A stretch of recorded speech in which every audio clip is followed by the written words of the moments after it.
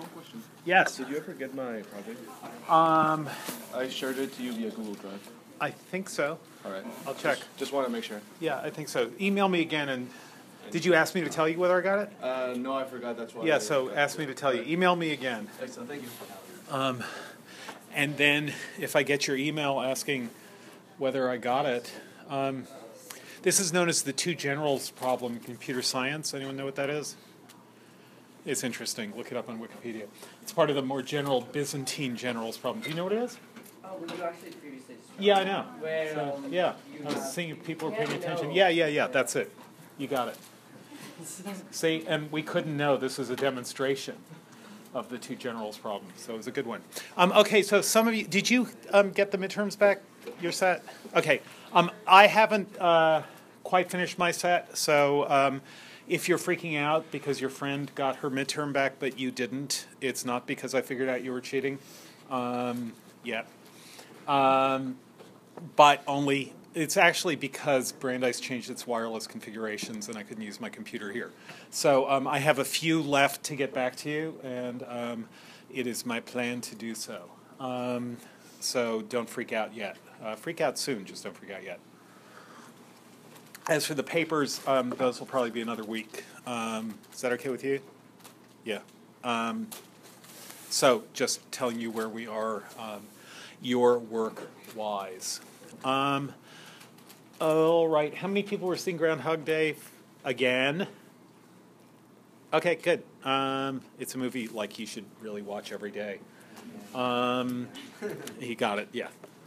And how many people are seeing Groundhog Day again? Guys, all right. Okay, I thought, and have you started? I know it's midterm. You just did your take homes. You just did your exams. Yeah, there was all this reading to do, but you know, there's still Passover vacation. Have people?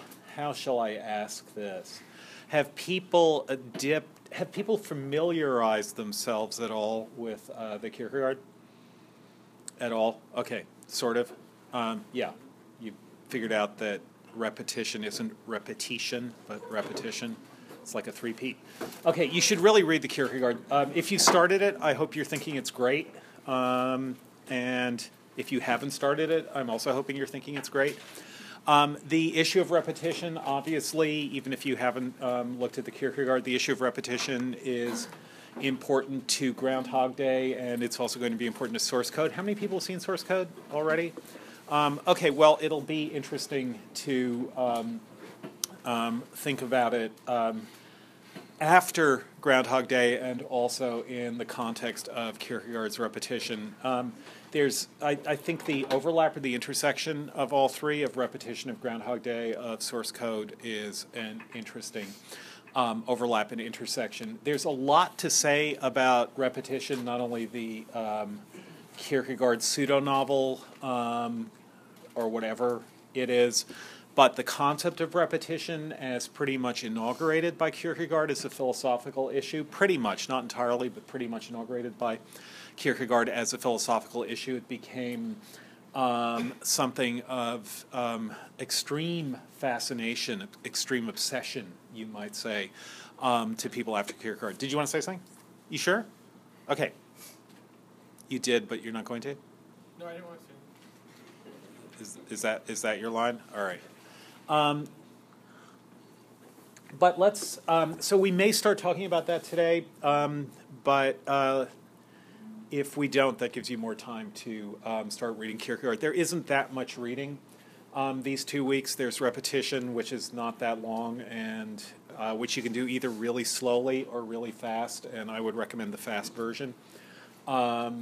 And there is this one essay by D.K. Lewis on truth and fiction, which is interestingly related. But for those of you either who saw Groundhog Day for the first time or saw a repeated version, I thought that there are a couple of scenes I want us to look at, but I also thought that it would just be interesting to talk about it philosophically. It raises a lot of questions, both philosophically and narratively, or through its narrative, it raises a lot of philosophical questions, and through inevitably through its philosophical approaches, it raises some narrative questions as to exactly what happens. So, what did you think of it?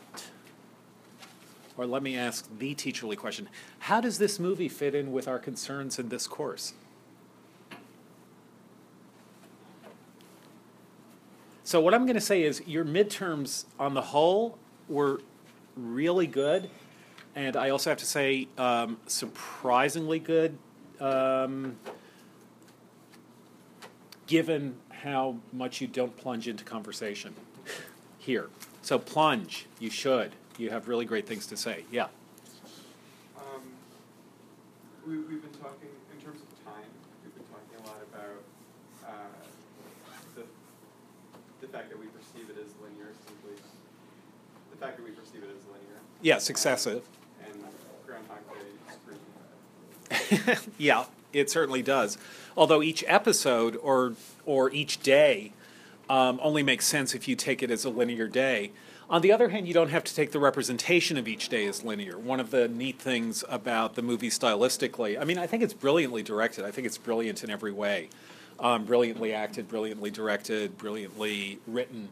And one of the brilliant directorial or editing choices is when you get just a staccato series of the same events over a course of several days. That is, it's fairly easy to follow the first 3 days as 3 days, because the first 3 days are given to you as a kind of template for those 3 days.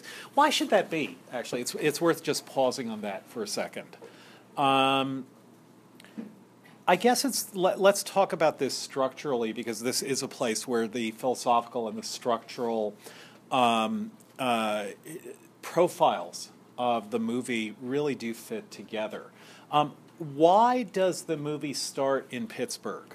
That is, why does it start at the TV station and not in Punxsutawney? Yeah. To give you a Andrea, sense, right? Yeah. That there's an outside world and that he's not, like that Punxsutawney isn't really it, and he's trying to get out of it and what he's trying to get out into. Uh-huh. Okay, so there has to be an outside world. If it had just started, one possibility, obviously, is to start maybe a little bit in the Dark City mode. If you were comparing it to Dark City, if you started the way Dark City started it, how would it start? I mean, obviously, it's Snowy City, it's Bright City, and it's not a city. So in every way, it's the opposite of Dark City. But, nevertheless, how would it start if you were starting it that way? Yeah. You'd be waking up on the second repeat. Yeah. Or at least you would see the clock hitting 6 and him waking up. Why would you say it would be the second? Because Dark City starts with one of the many alterations of Murdoch. Yeah. Murdoch's memories. Okay. So I think the point is it would be starting at an indefinite, an nth repetition, an nth petition. And we wouldn't know that it was the first time. It would be the first time for us, the way it is in Dark City. That is, the first thing we'd be seeing would be, for us, new, but when we saw it happen a second time, we would be entitled to wonder, or even not to wonder, to assume, that what we had seen before was not the first time. That is, that we came in medias res. We came right into the middle of a story that had been going on for some time, and now we're just catching up with it, like Achilles catching up with the tortoise. But who knows how many times he's already lived this day. Whereas by starting it in Pittsburgh, in the radio station, there's an outside, which is where he's trying to return, and we need to know that as a goal for the movie. That is, where is he trying to get to when he's leaving after the Groundhog, after Phil the Groundhog sees his shadow. But also that it started at a certain point, that we see the first time he wakes up at 6 a.m. and does the broadcast, and then we see the second time he wakes up at 6 a.m. and does the broadcast, and we recognize that the second time is the first repetition. That is, each repetition is that number of iterations minus 1. The third time is the second repetition, the fourth time is the third repetition, etc. And you need the outside world, you need Pittsburgh, you need them driving in to Punxsutawney in order to see that the series of repetitions has begun, that it hasn't been an endless series, or that it hasn't been going on for an indefinite number of times. So what that then means is that we're focused in a way that we're not focused in Dark City on the experience of realizing that you're stuck in repetition. In Dark City, we have to catch up with the experience of the characters in that movie. We have to catch up with Murdoch's experience. We have to catch up with the guy who throws himself in front of the train's experience. We have to figure out what Kiefer Sutherland knows, and so on. Lots of evil geniuses in Dark City. But in Groundhog Day, we know just as much as he does throughout. That is, it's not the case that we know more, and it's not the case that we know less than Bill Murray does, than Phil does. That means that we are recognizing the beginning of repetition. We recognize when repetition starts, and we recognize when it comes to an end, just as he's recognizing when it starts and when it comes to an end. And so that has a very, very different effect. What that means then, you could say, is that the first 3 days, which we do get fairly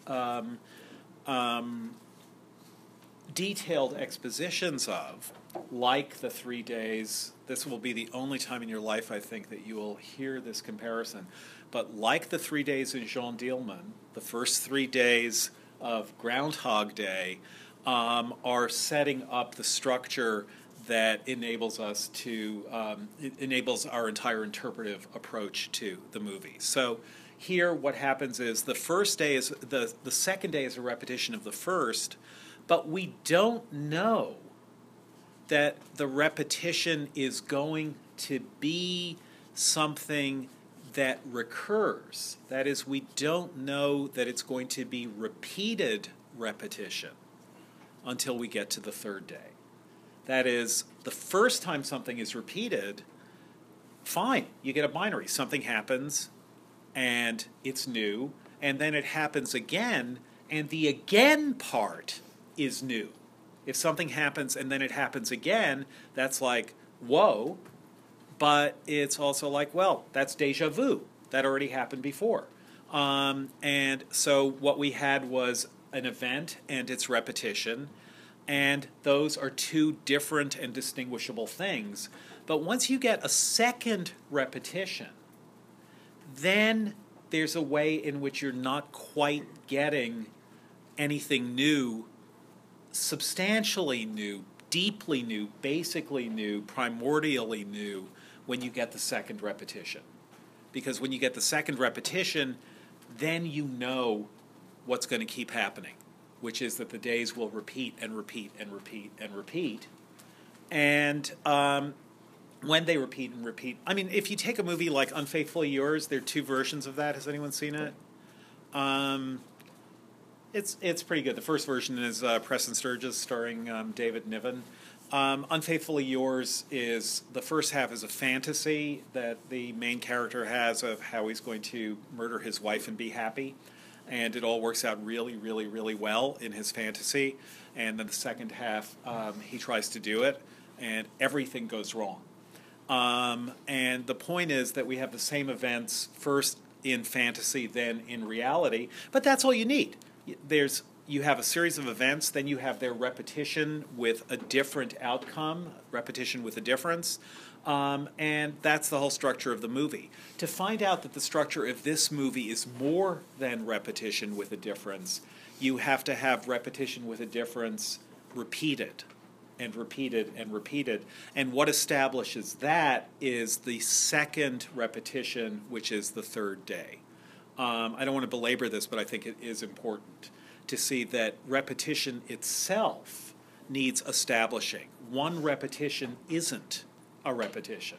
It's like the sound of, well, we all know the sound of 2 hands clapping, but what is the sound of 3 hands clapping? That's really what a second repetition establishes. Yeah. Here, you clap, and here's a 3rd hand. That's the sound of 3 hands clapping. Just now you know. So the second repetition establishes the fact that repetition is the issue in the movie. So that's one thing that it's doing structurally. After that, individual instances can be repeated. After that, also, what we can have are, well, let me just ask this. What are the different kinds of ways that the movie avoids being boring? In other words, it's a movie that's a little bit hard to sell because if you say to someone, well, it's about a guy who keeps waking up on Groundhog Day in Punxsutawney, Pennsylvania. Doesn't that sound interesting? Day after day after day in Punxsutawney, Pennsylvania. Yeah, Andrew. I think the phases that he goes through, like the kind of almost extreme happiness that he realizes that he doesn't have any consequences, and then the extreme depression that he is waking up on the same day and that he can't die. And then also the progress that he makes, which I kind of have a question about, because with the homeless man, like, I felt like that was the one thing that didn't get resolved, but maybe I'm just not interpreting it right. But on the other hand, is it resolved because he just accepts that there are some things he can't control? Was that the resolution of him trying to save the homeless man, but he can't? Yeah, I think the homeless man is a really interesting question. And it's, it may be something to return to, but let me just ask this. Were other people, yeah.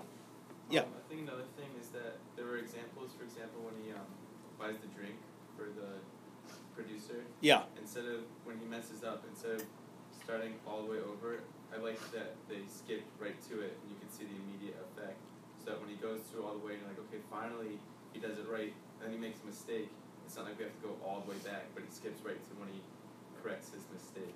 Yeah, so that part you could say is like rehearsing an orchestra. That is, okay, you guys did really well till the 23rd measure, but you really blew that glissando, so let's take it from the 21st measure and go from there. And there is that sense of, you know what the word repetition means in French is actually performance. And rehearsal, it's closer to rehearsal in French than it is in English. But let's go back just for a minute to the homeless man question. How many people were, obviously I think we're all interested in it, how many people found it either troubling or unresolved, or think that the resolution made sense or didn't, or wasn't quite harmonious with the rest of the movie, or what? What did people think about that? Yeah, let's just, yeah. I think the reason that he identifies so strongly with the homeless man is that no matter what what Bill Murray does, that endless loop that their experiences always ends with the old man dying. Yeah.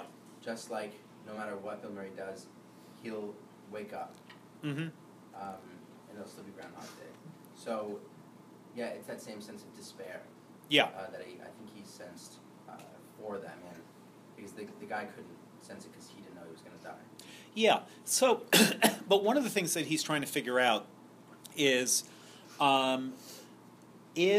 the homeless man necessarily going to die, or is it that exposure and want and hunger and so on are what's killing him? So part of what he does when he says, you know, one of the last things that he does, which is a sign of just how well he knows the time, before that final evening, where we finally get to the Groundhog Day after party. But one of the things that he does is he learns every disaster that happens, or every thing that goes wrong in that town that day. And in this kind of super heroic way, he makes sure that he's there. So presumably, he does save the life of the guy who's eating the steak, who then becomes the master of ceremonies for the party. So he does the Heimlich maneuver. The guy shoots out the piece of steak across the room, and everyone is grateful. And then we see the upshot of that later on. Presumably he's been doing that now for a few days, so every few days he's saving that guy's life. And that means that presumably before he saved the guy's life, we can assume that the guy dies.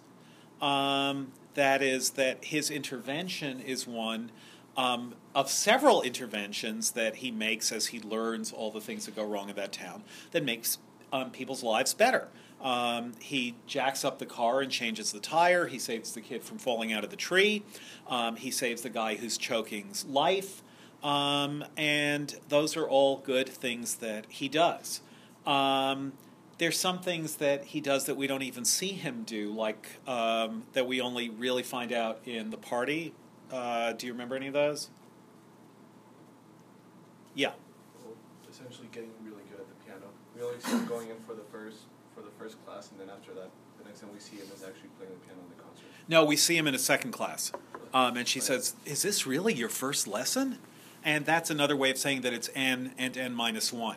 That is that he learns, he's slowly learning the piano, and each time he's starting his first lesson a stage farther. There's actually a really interesting novel called I, the Divine, which is subtitled, and it really is what this novel is, a novel in first chapters.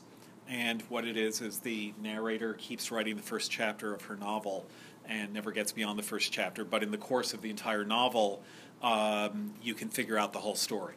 And there's a way in which that's what his piano lessons are like.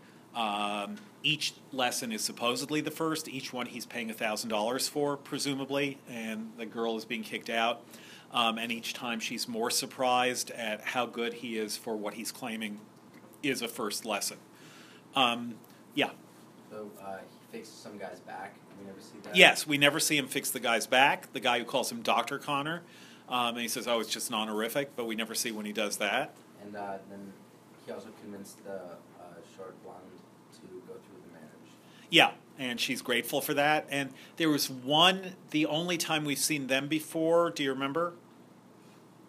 What, We actually have seen them before, just once though. we saw them, but he just mentioned that she was going to get cold feet. Yeah, so we see them in the diner when he tells Annie McDowell that he's God, or a god, rather. And the way he proves it is by knowing everything about everyone. And one of the things he knows is that she has cold feet. And he's saying, "What?" We also know, or he knows, that the waiter is gay. He says, "I am." And those are all things that he knows, but we don't see him learning them. It's simply the case that he knows them. Now, what we can guess, we sophisticates, we college students like us, graduate students like us, what we can guess is that some of this is on the cutting room floor. How much do you think? What things do you think are on the cutting room floor, and what things do you think were scripted, never to be shot? That there was no thought, were never storyboarded, were never going to be shot.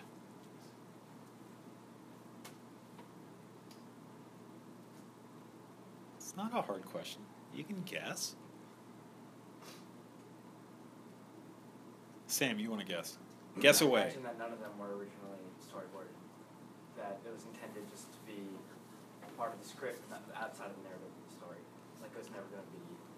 Is that the question that you're asking? Yeah. So you think none of that? You don't think there was a scene of him fixing the guy's back in one that they shot There inside? might have been discussion of it. I don't know. I didn't think it would ever be like actually written in the story. Okay. There's, just so you know, there has probably. I'm not going to quite say this because I think Russian Ark might not. Well, I don't know. There's probably never been a movie made without footage that isn't part of the final product. And but in this particular case, we're talking about footage that was felt to be unnecessary. That is, that you could tell the story without that footage. But there's never been a movie made which doesn't have footage that people realize could be edited out. Like Ernest Hemingway saying, "Kill your babies." That is that the parts that you really, really, really think have to be part of your story, you should really, really cut. And the point is, you know them. That's the part of the iceberg that isn't seen, but the part of the iceberg is there, and frequently they're written. Yeah. The movie's supposed to be 10,000 years. So, probably a lot. Wait, he said it was how long? 10,000 years. Is that what he said? I think so. Yeah, I read that somewhere too. That seems excessive. It seems, well, 10,000 years. Huh. Okay, then, since the last ice age. I guess it makes sense. But what Sam is saying is conceptually there's a lot of stuff that we don't see. I'm asking a kind of a technical question, or I'm asking a question of where the conceptual and the technical come together, which is, when is it that you realize conceptually that that some footage that you could put in the movie, it would be better not to put in the movie, not because it contradicts anything, but because it's not necessary. And that's a place where concept and actual, the technical aspect of filmmaking, the actual act of production, where those things go together. Yeah. When he's like fact-finding, trying to figure out what went wrong that day, it's better to just imply that he did that by having him realize, oh, it's 3:35, I'm going to go run and catch this kid. Yeah. So, things like that, maybe. Yeah.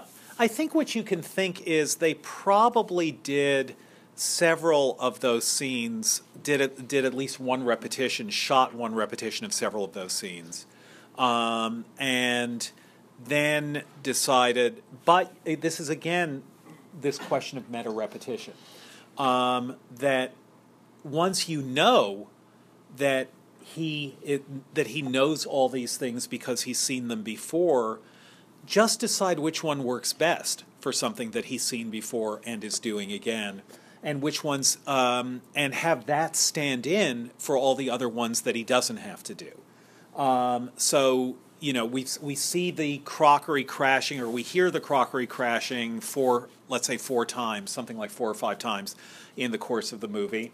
And then we see the actual prediction of that crockery crashing. We've been predicting it. We know it's going to happen. And now we finally see it, and that's fine. We see Chris Elliott come in and say, we better head out before the blizzard comes. 2 or 3 times. We don't have to see it 4 or 5 times to know that he's going to do it. And then there are things that we see twice, and things that we only see once. And it's not saying anything about the material pressures of movie making, or the material compromises that you do when you make a movie, to say, yeah, the movie makers decided, yeah, they only needed a couple of the meta repetitions to show that all these other events were repetitions. Even though we only see them once, we're seeing them as repetition. So that's all fine. The reason I'm asking this, the reason I'm pushing it is that it does raise the question of whether we think that there's something cut which maybe would have explained more when it comes to the old man. To me, it felt like one possible story that you can tell about the question of the old man, one possible story you can tell about making the movie, is that if they dwelled too long on the old man, it would ruin the really important velocity of the end of the movie. The movie really has to do a lot in its last 10 minutes or so. And to dwell too much on whether he saves this old man's life or not is going to slow things down, raise expository questions that need hard answers that can't be answered quickly, and will distract the audience from where it is that the movie's trying to go. So it's possible. I think this is always an interesting question. When do you see any work of art compromising, and when do you see a work of art doing something because it really intends to do it? There are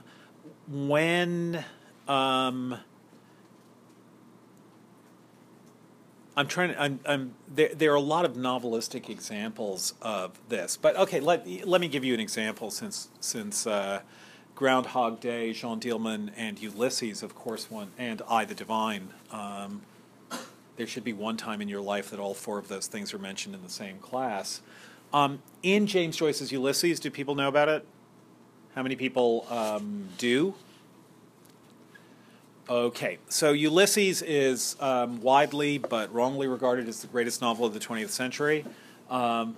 Probably the greatest novel in English in the 20th century, but not the greatest novel of the 20th century. So now you know that. Ulysses is a book that Joyce, the greatest English language novelist of the 20th century, wrote between the years of 1914 and 1922. That is to say, he took 8 years to write it. There is a movie version of it, and it is about a single day. That day is, anyone? June 16th, 1904. It's my birthday. 1904? Damn, you don't look a year over 80. That is great. June 16th is your birthday? Yeah. And you didn't know it was Bloomsday? Nope. Well, now you know. You should celebrate it. If you turn on the radio, you'll hear people reading Ulysses on the lower frequencies of the FM spectrum on Bloomsday. Okay, so June 16th, 1904 is like one of those really famous days in literature, like the most famous day in literature. All of Ulysses takes place on that day. It goes on into the wee hours of the next morning. So it starts at 8 a.m. on June 16th, and it goes on till dawn of June 17th. And the novel is 752 pages long, if I recall correctly. And those 752 pages are describing in some detail what happens to three main characters. Stephen Dedalus, if you've read Portrait of the Artist as a Young Man, he will be familiar to you from that.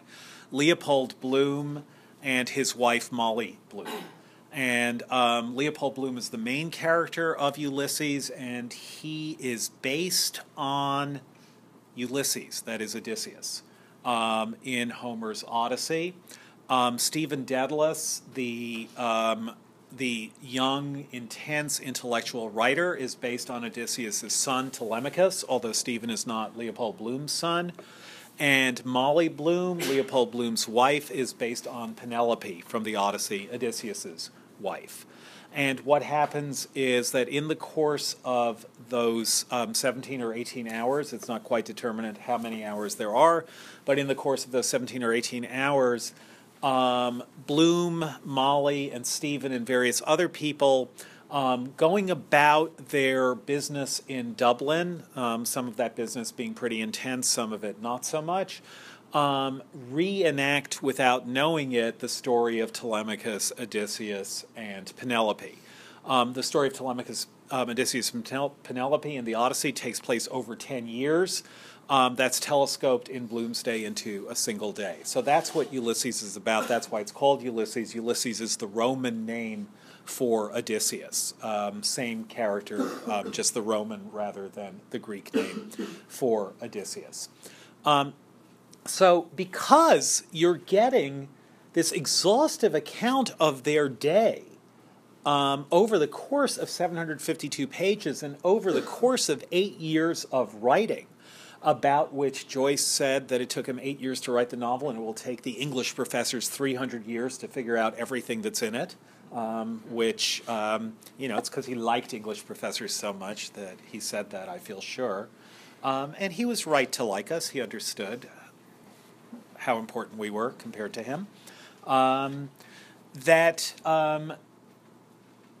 whatever he's doing in Ulysses, he's not making really stupid mistakes. He worked on it incredibly hard. He's incredibly careful about it. And so, of course, there are mistakes. There are mistakes in everything, but there aren't stupid mistakes in Ulysses. So one thing that happens in Ulysses is there's a major event, a fight that breaks out, that Bloom saves Stephen from getting terribly injured in, which is not narrated in the book. That is, everything else is narrated. Bloom's morning bowel movement is narrated with some delicacy and interest. What he's reading as he's sitting in the outhouse, and the combined pleasure of reading and pooping. Joyce just goes on at some length about that. But this major event, which is Stephen getting into a drunken fight with a couple of soldiers, isn't narrated, and we can only put it together from hints and fragments after the fact. So the question is that a compromise on Joyce's part? Did he feel like, bowel movements are easy, but comedy is hard? Or was there a reason to do that? And to ask the question answers it. There was a reason he did it. That's not a compromise. Why he did it is something you can argue about, but there's a reason for doing it. In other cases, when you're talking about any literary work of art, you will see things that are compromises. You'll see places where the story cheats for whatever reason that it has to cheat, usually because it would be too hard to do the uncompromising version. Because it would slow things down too much, because there would have to be too much explanation, because it would be inelegant. For whatever reason, frequently what you'll be able to do is identify things as compromises, where the compromise is between power of exposition, let's say, and detail of exposition.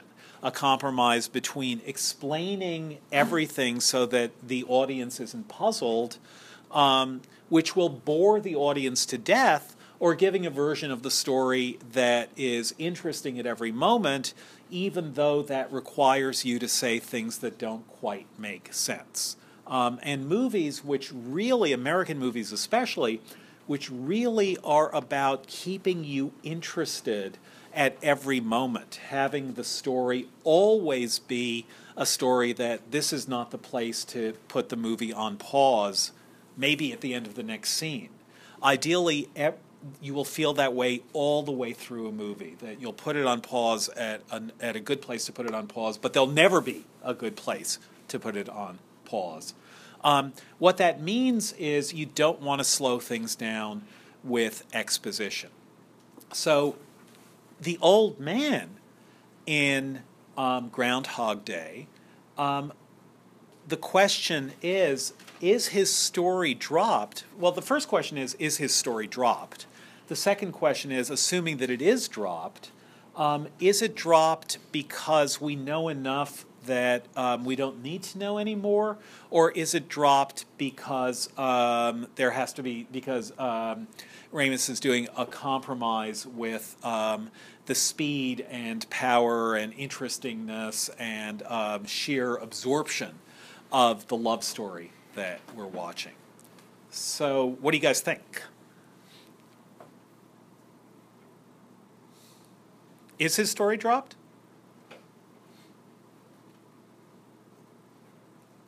Yeah. Elias. Well, I mean, I don't know. I feel like it's definitely not. It does have an element of it being dropped, but at the same time, like, there is still like a good amount of time like put into it, and I feel like if you were gonna drop it, like, I wouldn't have like left it there. Like, I feel like it's like purposeful, and that like there was still enough time devoted to it that I can't imagine just eliminating it. And then, but at the same time, I just feel like I can't get over the fact that it's the homeless man. Mm-hmm. Like, if there were gonna be like a reason that you wanted to keep the focus on like the love interest element, that would make sense to me. But like when you in this specific case, given it's a homeless person, like it's hard for me to imagine that that's like, okay, well this one we just can't have everything like work out, you know. Wait, it's hard for you to imagine that. It's really hard for me to imagine because it's the homeless man. Like that's like something that we all interact with. We all see a homeless man every day, and like the fact that like that doesn't work out seems like pretty important. I mean, like, Yeah. even if it would have been hard to like resolve it, I think that even that is important. Mhm. Like just the recognition that it would have been hard to have this work out. Okay, in which case, something. yeah. So you're saying it's not a compromise. It's not a yeah, I mean, like it's not a compromise. But It's not- It's making it might be making a cynical point. All right, let's say a compromise. Just to be clear, what I mean by compromise when it comes to movies, because that will clarify compromise in other works of art. But when it comes to movies, I mean, a compromise in a poem is you have to come up with a stupid rhyme because you really need a rhyme. I'll just give you an example because I love it so much. There's a Cole Porter song, "Always True to You in My Fashion." Anyone know it? Really? How can that title not make you immediately whip out your phones and Google it? You know it, Is that Sam? the one for all the homonyms, or is that different? Well, they're all full of homonyms. Yeah. But it's basically the singer is saying, "I really love you," but there are all these rich people that I like to spend time with, rich men that I like to spend time with. But I'm always true to you in my fashion. Yes, I'm always true to you in my way. So there's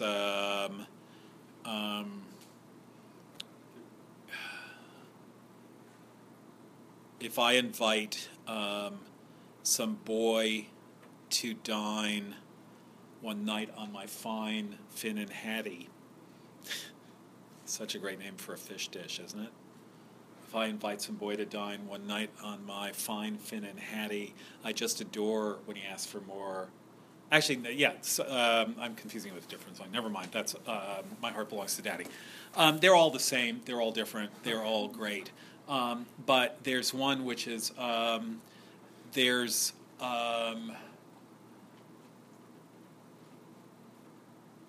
a wolfish Hindu priest. There's a something Hindu priest who's a wolf, to say the least. If the priest if the priest goes too far east, I also stray. But I'm always true to you, darling, in my fashion. Yes, I'm always true to you, sweetheart, in my way. And what you're wondering, if you're me, is why is the rhyme on east? That is priest, least, and east. Why is that the rhyme? Rather than the more obvious rhyme on mouth and south. That is, if the priest is moving eastward, why doesn't Cole Porter use, as you would expect him to, the obvious rhyme on mouth and south? And the answer is that there's no other word that rhymes with mouth and south in English. That there's only a double rhyme, whereas Cole Porter was using triple rhymes, least, priest, east, whereas you would have mouth, south, and what. So you can figure, well, he was thinking mouth and south. You can reconstruct his thought process, as one does when one hears a popular song.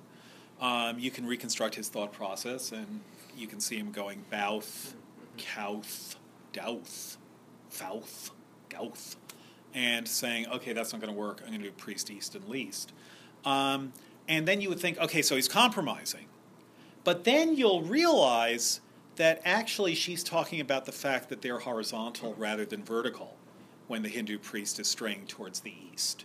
And that what looked like a compromise was actually a kind of trick to get you to think he was compromising and then get you to realize, to picture that he had to be picturing them as horizontal in order to use east rather than vertical in order to use south, and then to realize, oh, but the whole point was to think of them as horizontal. So that's really what makes Cole Porter funny. That's it. Yeah. Then that is it. Then it is a compromise, because compromise, in this sense, is to draw attention to a compromise, to reveal the greater. Right, so which I means think that then it definitely is. No, but then it's definitely not. In other words, he's drawing attention to a fake compromise. But I think it is. I think. Okay, but then it's first just thought I terminology. had- The point is, When it's. I saw the movie as a kid, I remember thinking to myself, "What about the homeless man?" Like I. Oh, I thought you were thinking, what about Mouth and South? Yeah. Okay. Yeah, but like, I mean, like, I think I don't know. I think that to some extent, like, it's. Alright. Well. All right. So, the point then, the question, when we're talking about compromises in movies, we could say, would you understand something as a compromise between the director and the producer, or would you understand something as something that we're supposed to notice? So what happens with the homeless man, do you remember when you last see him, what the last scene with him is? What is it? CPR, like. No, that's not the last scene. I don't remember. No, there's repetition with the homeless man after that. He's feeding him at the diner. They're ordering soup. No, that's CPR. Maybe CPR is the last one. CPR is the last one. Okay, so first he dies in the hospital. He gives him money. So let's just talk about the homeless man scene. First, the homeless man is just someone in the background, and he's important as a marker because we notice him the first time that he's there in the movie before we know that there's going to be any repetition. Then the next day he walks right by the homeless man who's there, and he's uncanny. That is, he's one of the things, not only saying that this is repetition, but saying that it's repetition. This movie is so good that you always wonder if you really want to go down these byways. And you know I hate going down byways, but I will. So the first day, the second day, the first repetition, we know that it's repetition. The first indication that it's repetition is what? The song on the radio. It's the same song on the radio, breaking in at the same time. Do you remember what the song is? Bob Dylan's song. Yeah, I Got You, Babe. And then the same patter, and Bill Murray kind of mutters at the radio, which is that they seem to have put the tape on from the previous day. That anticipates what's going to happen in another movie about a weather forecaster. No? Steve Martin, who plays a weather forecaster in LA Story? No, you don't know it? It's actually, it must be a tip of the hat to this. Really? Huh. You should see it. It's good. Steve Martin plays a weather forecaster in LA Story who has the most boring job in the world because he's forecasting the weather in LA, and the weather is always the same. And so finally he's got to go do something. It's really an emergency. So he just says, just put in a tape of last week's forecast, and it'll be fine. Of course it isn't. It rains. So Bill Murray thinks that they're just playing a tape of the previous day's show. Then he looks out the window, and what happened to the blizzard? Then he, because he's back in the room because of the blizzard, but what happened to the blizzard? Then he meets the guy in the hallway who says it's Groundhog Day, and that's where he starts realizing what we, of course, are officially realizing, but kind of have already realized, is that it's repetition. But so far, and then he goes downstairs for the coffee, so far the repetition is all what you could call for Bill Murray, for him. It's repetition for him, repetition for that person. He's the focus and focalized figure of that repetition. It's repetition because the same thing is happening to him over and over and over again. But then he walks down the street, and at this point we're attuned to this question, or to the fact that it seems to be repetition. And as he's walking down the street, we are noticing stuff that we noticed the day before that he didn't. That's what makes this a little bit like Jeanne Dielman. That is, we are noticing stuff that he just breezed right by. And the figure that we notice, I mean, tell me if this is true to your experience of the movie, but I think it really has to be. The figure that we notice first from the day before is the beggar, is the homeless man. And he just breezes right by him. But we noticed him the day before. We noticed him the day before partly because he's there to indicate what a selfish jerk Bill Murray is. That is, that he breezes right by this guy. But it's not a big deal. It's just that if you have a beggar in a movie, that's never innocent. If a director decides to put a beggar in the movie, that's not just background. That's always a moral symptom or a moral criterion for how to understand the characters who interact with that figure. I mean, this goes back probably to Greek drama, that if you have such a figure in a play or movie, in a scene, the writer or the director or the creator of this wants that figure to be there to provide some sort of moral index to those who are interacting with it. It's a little bit like the turtle at the beginning of The Grapes of Wrath, if you remember that poor turtle. So we've noticed him, and we've noticed Bill Murray not noticing him or not paying any attention to him. Does this sound right to you? Then, when he's there the next day, he becomes a figure of something slightly uncanny, which is that the repetition is occurring whether Bill Murray is noticing its details or not. Because once again, he's not noticing the beggar. That's not part of his knowledge of the world being repeated. That's not how he's seeing that he's in a repeated scene, but it's part of what we're seeing as the repeated scene. Do you guys agree with that? And so I think that makes the beggar really, really interesting, because he does become part of what's repeating every day in the movie that isn't repeating for Bill Murray, for Phil Connor, but it's simply repeating. And we're aware of it, even though he himself isn't. And in a sense, it's a surprise that he should come back, because he seems a kind of important background figure, which is an oxymoron. But he seems to be an important element of the background.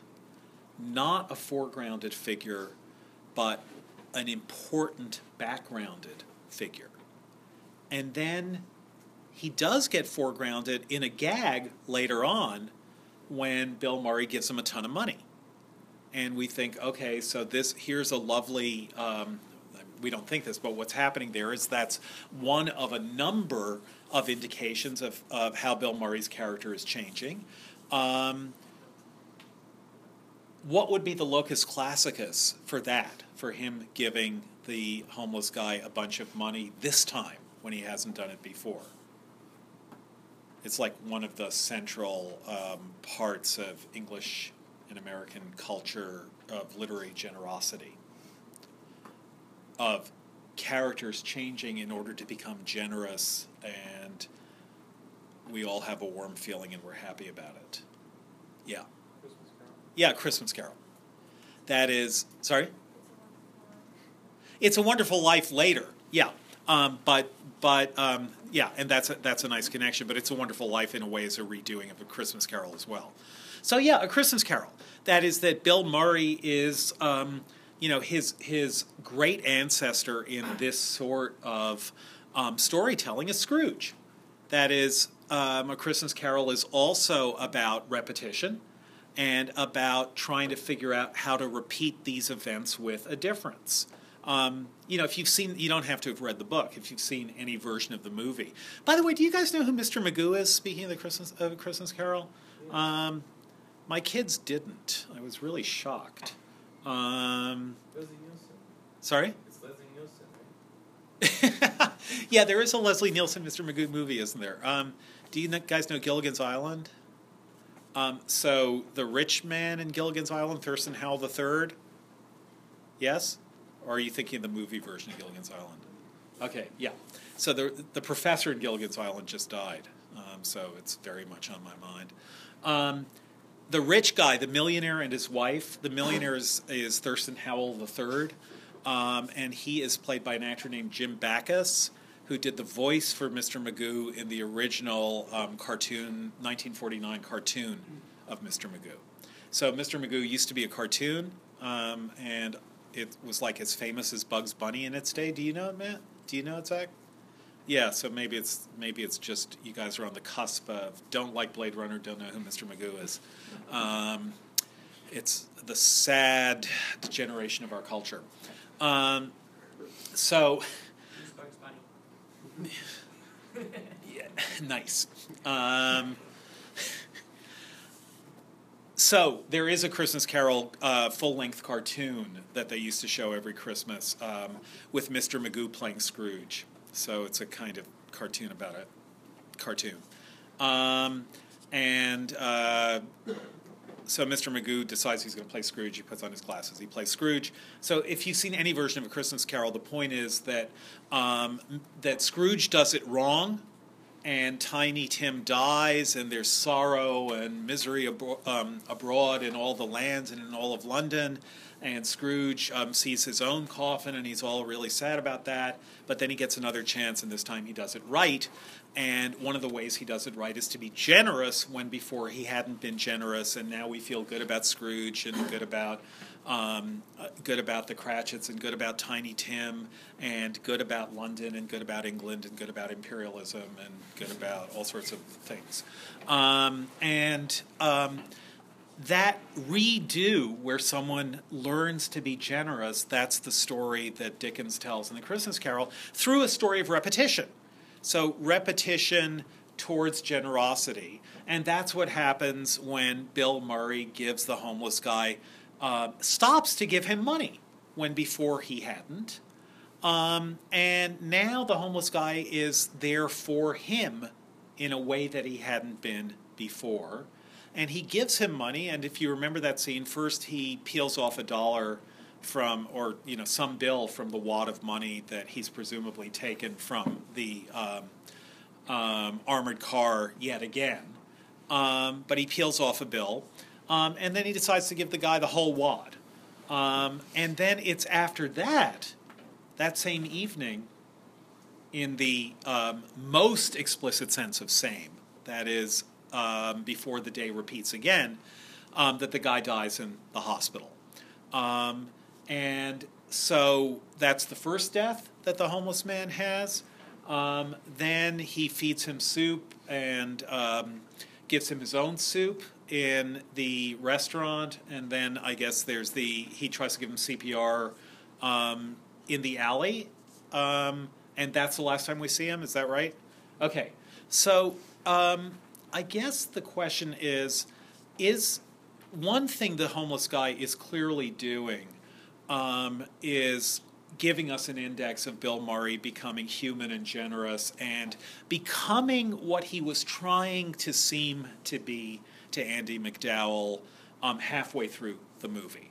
That is, halfway through the movie, he's acting the part of a decent human being and learning through trial and error exactly what to do to act that part. But now he's actually becoming a decent human being. So there's a kind of triple rhythm there where he starts out not giving a shit whether he's a decent human being, then not giving a shit whether he's perceived as a decent human being, where he's hilariously funny. I'd love to stay and talk longer, but I'm not going to. One of the great lines of the movie. Then he realizes that he should act the part of being a decent human being, and that itself is a decent impulse. To want to seem decent is the beginning of a decent impulse on his part. And then he actually starts becoming a decent human being, and the homeless guy is an index of the fact that he has become a decent human being. And then, nevertheless, it looks like none of that saves his life. The homeless guy still dies. And the question is, and, he wanted to see his chart. He never does see his chart. That could be a cutting room floor thing. He might see the chart and see that the guy died of hunger, which would make sense of how careful he is to feed him the next time. But he doesn't see his chart, and the nurse, presumably she's a nurse, basically says, no, there's no chart for you to see. He just died because he was old. So the question is that true? Is that conceptually part of the movie, that he died because he was old? Or is it that there was a chart to see, but they decided that that would slow things down too much? I think this is, I'm not sure there's an easy answer to that. Yeah. You might be ascribing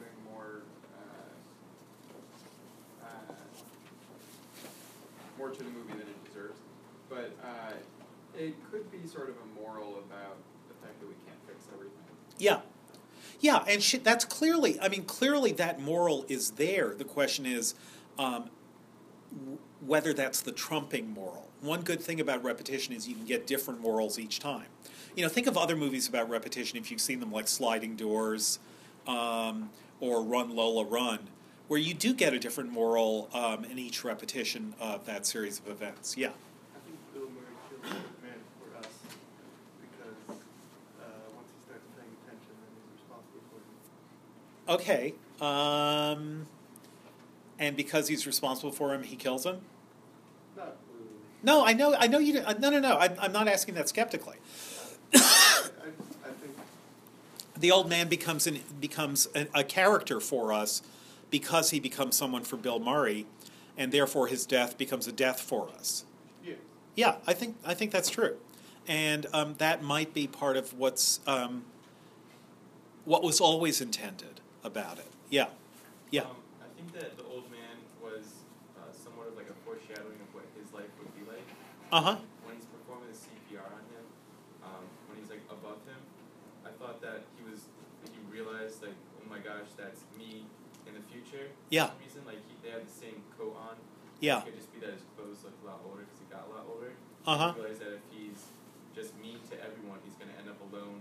And that I thought maybe the guy died because like he was lonely or didn't have any family. And I thought the movie was talking more about life instead of like it did ultimately talk about, I thought, love.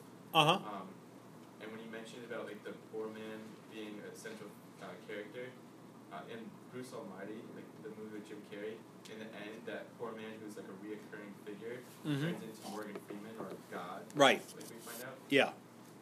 So I thought that was another possibility, that like when he's looking, like this poor man stands for something more than just the poor man, but it could be a vision of himself or like the godlike figure that he thinks he might be. Okay, good. Yeah. Deep, but No, I think you're right.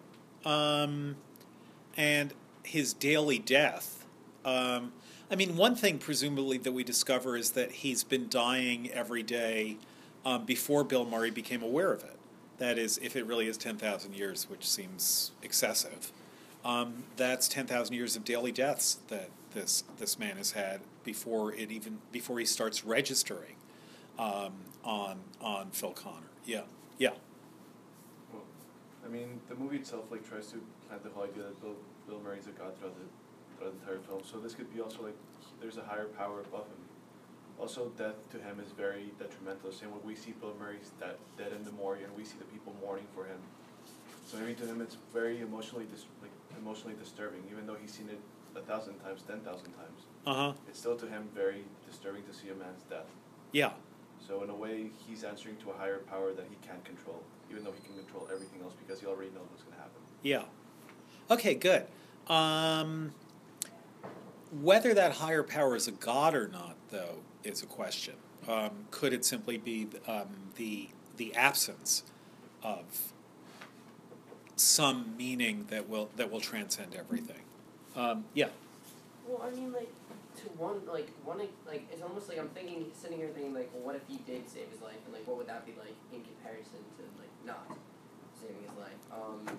And I was just thinking, like, it's almost like it would be like too easy of like a story. It would be okay, all you have to do is recognize in all these previous repetitions that you're not being like generous enough. Be generous, problem solved, But like maybe that higher power, which people are picking up on, is just like the idea that it's not just all about you and your own like issues, and if you just deal with yourself, like that kind of like stuff, and you can just change everything. Yeah. And that there's still certain things. It's not that you can't, but like he's still trying. That's the other interesting thing. Is he doesn't like go, oh well, this guy just keeps dying, so there's nothing I can do about it. Yeah. Like he keeps trying. Yeah. So, but I don't know if that was like because there was not that many repetitions. I don't know how significant like that we see. But like if he is like still trying to save this guy, even though it's possible, because he still finds out that like he died of old age before. That's not the last. It didn't end with that. It didn't end with him going, oh well, this guy's just gonna keep dying. I'll move on. You know, like it ended with him still trying. Yeah. And doing CPR. Yeah. Even if he knows that it's not gonna necessarily work. Yeah. So well, maybe it's like it's about like continuing even in the face of a certain failure. Yeah. To some extent. Okay, so there are a bunch of things that are going on here. One thing to notice then is this, that I guess I want to put it this way, that I think the movie is really good, and one thing that makes it really good is that it makes sense. That is, that even though you have this totally contrary to fact world, situation, plot, structure of unfolding, experience of time, experience of the universe, nevertheless, emotionally, psychologically, interpersonally, the movie makes sense. And the fact that it makes sense, even though it is so, you could say, philosophically out there, that is, so out there as far as its representation of the world goes, the fact that it makes sense means that what we have here are a series of really interesting thought experiments about our own intuitions, about how we think of others, how we think of space, how we think of time, and so on. Now, one of the things that makes sense about the movie, and yet that is also puzzling, it's when things make sense, when things that make sense are puzzling, which is what Achilles and the tortoise is. Something that makes sense, Achilles passes the tortoise, is puzzling. That's what's always an interesting focus of philosophical thought. When things that make intuitive sense are puzzling when you try to figure out why they make sense, that's what a focus of philosophical thought is. So in this case, there's a puzzle, which is that he's trying to save the guy's life and failing. And the question is, why does he want to save the guy's life? And the answer would be something like, just to put it in a perfectly anodyne, uncontroversial, reasonable way, except in the context of this movie, he wants to save the guy's life so that he'll live another day. But he doesn't have to save the guy's life for him to live another day, because the guy will live another day whether he saves his life or not. So the question is, why for him and why for us does it seem so important that he should save the guy's life when the guy is going to be alive the next day anyhow? And that's already been established by the fact that his own suicides, probably again the only place where you could use the word suicides in the plural with a singular pronoun, his own suicides, are insignificant after the first one in the movie. So he does that Thelma and Louise thing, Phil and Phil, as they ride the pickup truck into the quarry, and he's dead, and then he wakes up. And then he jumps off the building, and he kills himself in 7 or 8 different ways. And each time, every suicide is completely insignificant because he wakes up the next day. So why, if his own death is so insignificant, is the death of the beggar so significant when the result is that they'll wake up the next day? Now that is obviously a way of posing the central question of the movie, which is, what is the difference? It's an other minds question. What is the difference between him and everyone else? And the difference in some sense is that everyone else is for him. Not for him something, but simply they are there for him. They are for hims. They do not have the history of experience that he does. They are recreated anew every day, what they were, exactly what they were the day before, with no experience or memory, again, like Dark City, with no experience or memory of what has happened in the last 24 hours between 6 a.m. and 6 a.m. Every day is a complete refreshal for them, but not for him. For him, every day is a day added to his experience and knowledge of who they are and what they're like. And so what that means is that everyone else, in some sense, is for him an object, even when he's treating them as real, trying to understand who they are, what they want, what sorts of people they are, what's good about them, what's bad about them. Even when he's trying to treat them as real, they nevertheless, their reality is different from his reality, because their reality is that they return to what they were. And anything that happens to them doesn't matter. It only matters to him what has happened to them the day before. But it doesn't matter to them because they just get reset. They just get rewound. He doesn't get rewound. Physically, he probably does. That is, he's we're I think to presume that he's not getting older, even though he does get more and more disheveled as he gets more and more exhausted. I think we're not supposed to assume that however long he's lived in Punxsutawney, his personal time has aged him that much. Presumably, he's always the same age at 6 a.m. every day, but he's the same age with accreted knowledge, accreted changes in character. He's becoming a different person. They're not. And so our subjective investment in the movie is in him and not in anyone else, at least for the first two-thirds of the movie. Now, one thing that happens early on in the movie is there's a slightly surprising scene the second time you see it, which is that there's a very brief conversation between Andie MacDowell and Chris Elliott after she gets out of the van to go to her hotel, and he's going to go to the bed and breakfast, and he's really glad he's not going to be staying at that hotel. They have an interchange about how ridiculously self-preening he is. And that's a conversation that he doesn't hear. But that's the only thing that happens in about the first two-thirds of the movie, let's say the first 90 minutes or so of the movie. That's the only thing that happens out of his earshot that we see.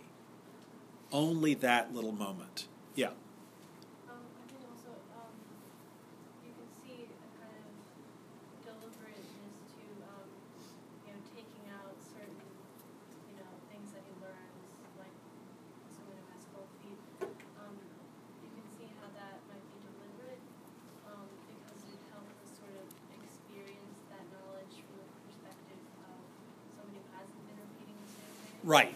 So yeah. Right, nice. Yeah, so that what we can do, so to put, one way of putting that is to say that for the first 90 minutes or so of the movie, there's nothing that that we know that he doesn't know, except for this one very fast interchange between Chris Elliott and Andie MacDowell. There's nothing that we know that he doesn't know, but the converse isn't true. There's plenty that he knows that we don't know, but the reason for that is simply that the movie has skipped over those parts when he's learned them. Not because we're in one place while he's investigating somewhere else. We're always with him, although he's not, he's always with us, although we're not always with him, because we skip scenes. But he is always with us. Then, when he steals the pickup truck, that's the first time the movie starts giving us a lot of other points of view. a lot of points of view from scenes that he doesn't belong to. That is, he gets into the truck and starts driving away, and the two masters of ceremony, or the two costume people who are taking care of the groundhog, say, "Wait, where's he going with the truck?" And they say, "We got to chase him." And they start chasing him, and they talk to the cops, and we get lots of conversation that he doesn't hear. He's stuck in the quarry, and they're saying, there's no way out, and they're gloating about that. And he's gone. He's missing. We're with these other characters in the movie, but he's gone.